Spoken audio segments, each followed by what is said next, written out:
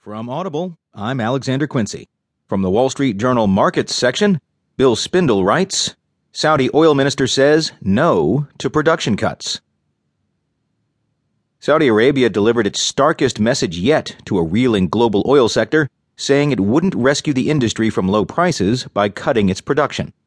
Ali al-Naimi, Saudi Arabia's powerful petroleum minister, told the elite of the global energy industry here Tuesday that demand for oil remains strong.